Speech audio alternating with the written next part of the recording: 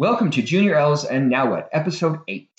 Prior to my Mother's Day episode that I did last week, I spent 2 episodes discussing a topic that I call Enigma Alpha.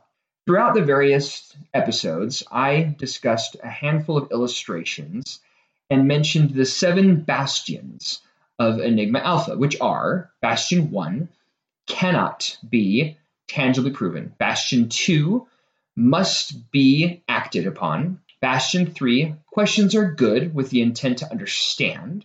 Bastion 4, must grow itself in anything it touches. Bastion 5, the source of the information is relevant, but it doesn't change whether it's good, bad, right, wrong, etc. And Bastion 6, which is similar, whether you agree or disagree, whether you're offended or not offended, doesn't change whether it's good or bad or right or wrong. And Bastion 7 is the peace trifecta, meaning brings peace to either you, those you know, love, or care about, and or people who either perceive you or you perceive as enemies. After I was done with the second episode, I've done significantly more research on this topic. Thankfully, throughout my research, I really haven't changed or decided to change anything on my discussions on this. However, it did help me come to understand that there is a companion topic to this Enigma Alpha, one that I will refer to as Enigma Beta, because I will also not give it a name right now. And after discussing it with my wife, I've come to the realization that it makes sense to introduce this second topic and take it near to its conclusion and then conclude the 2 topics together. And the reason will hopefully become apparent as I go through this.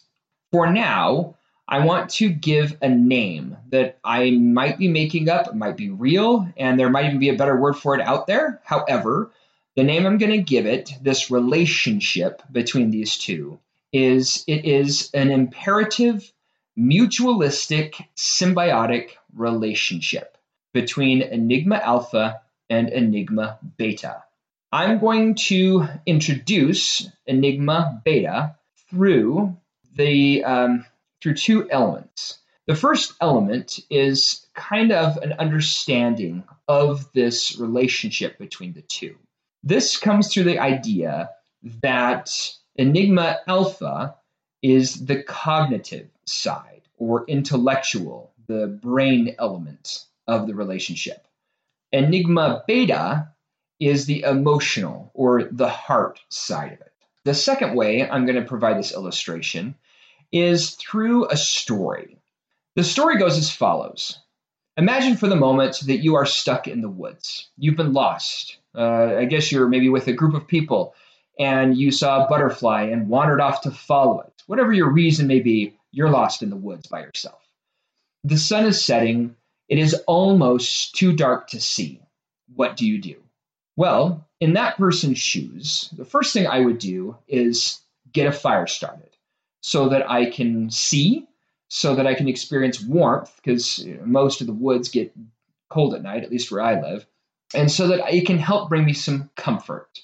So step 1 is I'm going to find some wood, and I'm going to get myself a little fire set up, and I'm going to start the fire.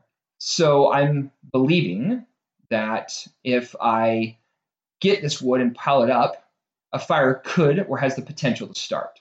I'm going to act on that, and I'm actually going to get the fire started. Now, I have to ask myself the question, why? Why should I do this? Regardless of whether I believe it can happen, regardless of whether I have the capability to act, why should I care? Well, in this situation, I care because I want the warmth. I want the peace. I want to be found.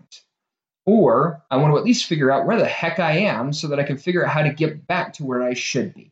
After I have compiled the wood and started the fire, the next thing I do, now that I actually have light to see by, is I begin to understand where I am in this woods, in this forest, and as it relates to the relationship of where I had been. However, the light can only go so far unless I add more wood to the fire. So I'm going to continue to go to the edge of the light, maybe even slightly beyond, to get more wood, to keep fueling the fire, so that it can keep growing. And in addition to that, this fire, this light is giving me courage. It's giving me the strength to keep pushing forward. Because yes, that darkness can be scary. There are definitely sounds in the woods. I don't know about the rest of you, but I often rely on the idea of Jim Gaffigan's comedy as it relates to camping. You hear those noises in the woods and you're like, yeah, it's 3 a.m. I really, really need to go to the bathroom. But you know what? I think I'm going to hold it for the next 5 hours because I'm afraid of being eaten by a bear. Having said all of that, that fire helps to give you that courage. And it helps to give you that motivation to keep doing more. So you have a choice to make.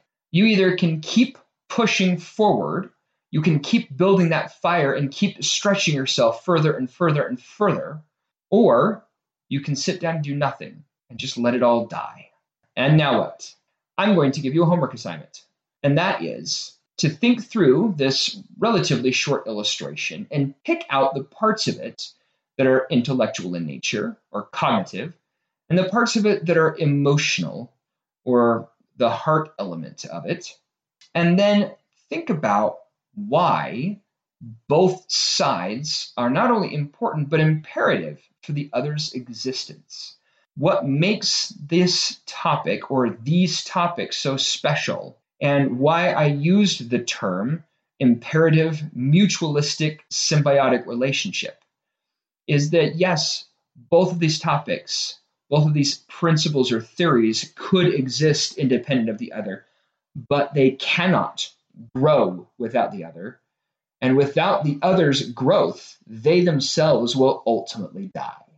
My quote is another type of imperative mutualistic symbiotic relationship, where the only way to achieve your maximum potential is to help everyone else achieve theirs. If there's no one else around to help, or if we're unwilling to help anyone else, then we ourselves will not be able to progress, nor will they. And that's where this symbiotic relationship, this mutualistic symbiotic relationship, comes into play. Smile, be happy, remember and believe you are worth it.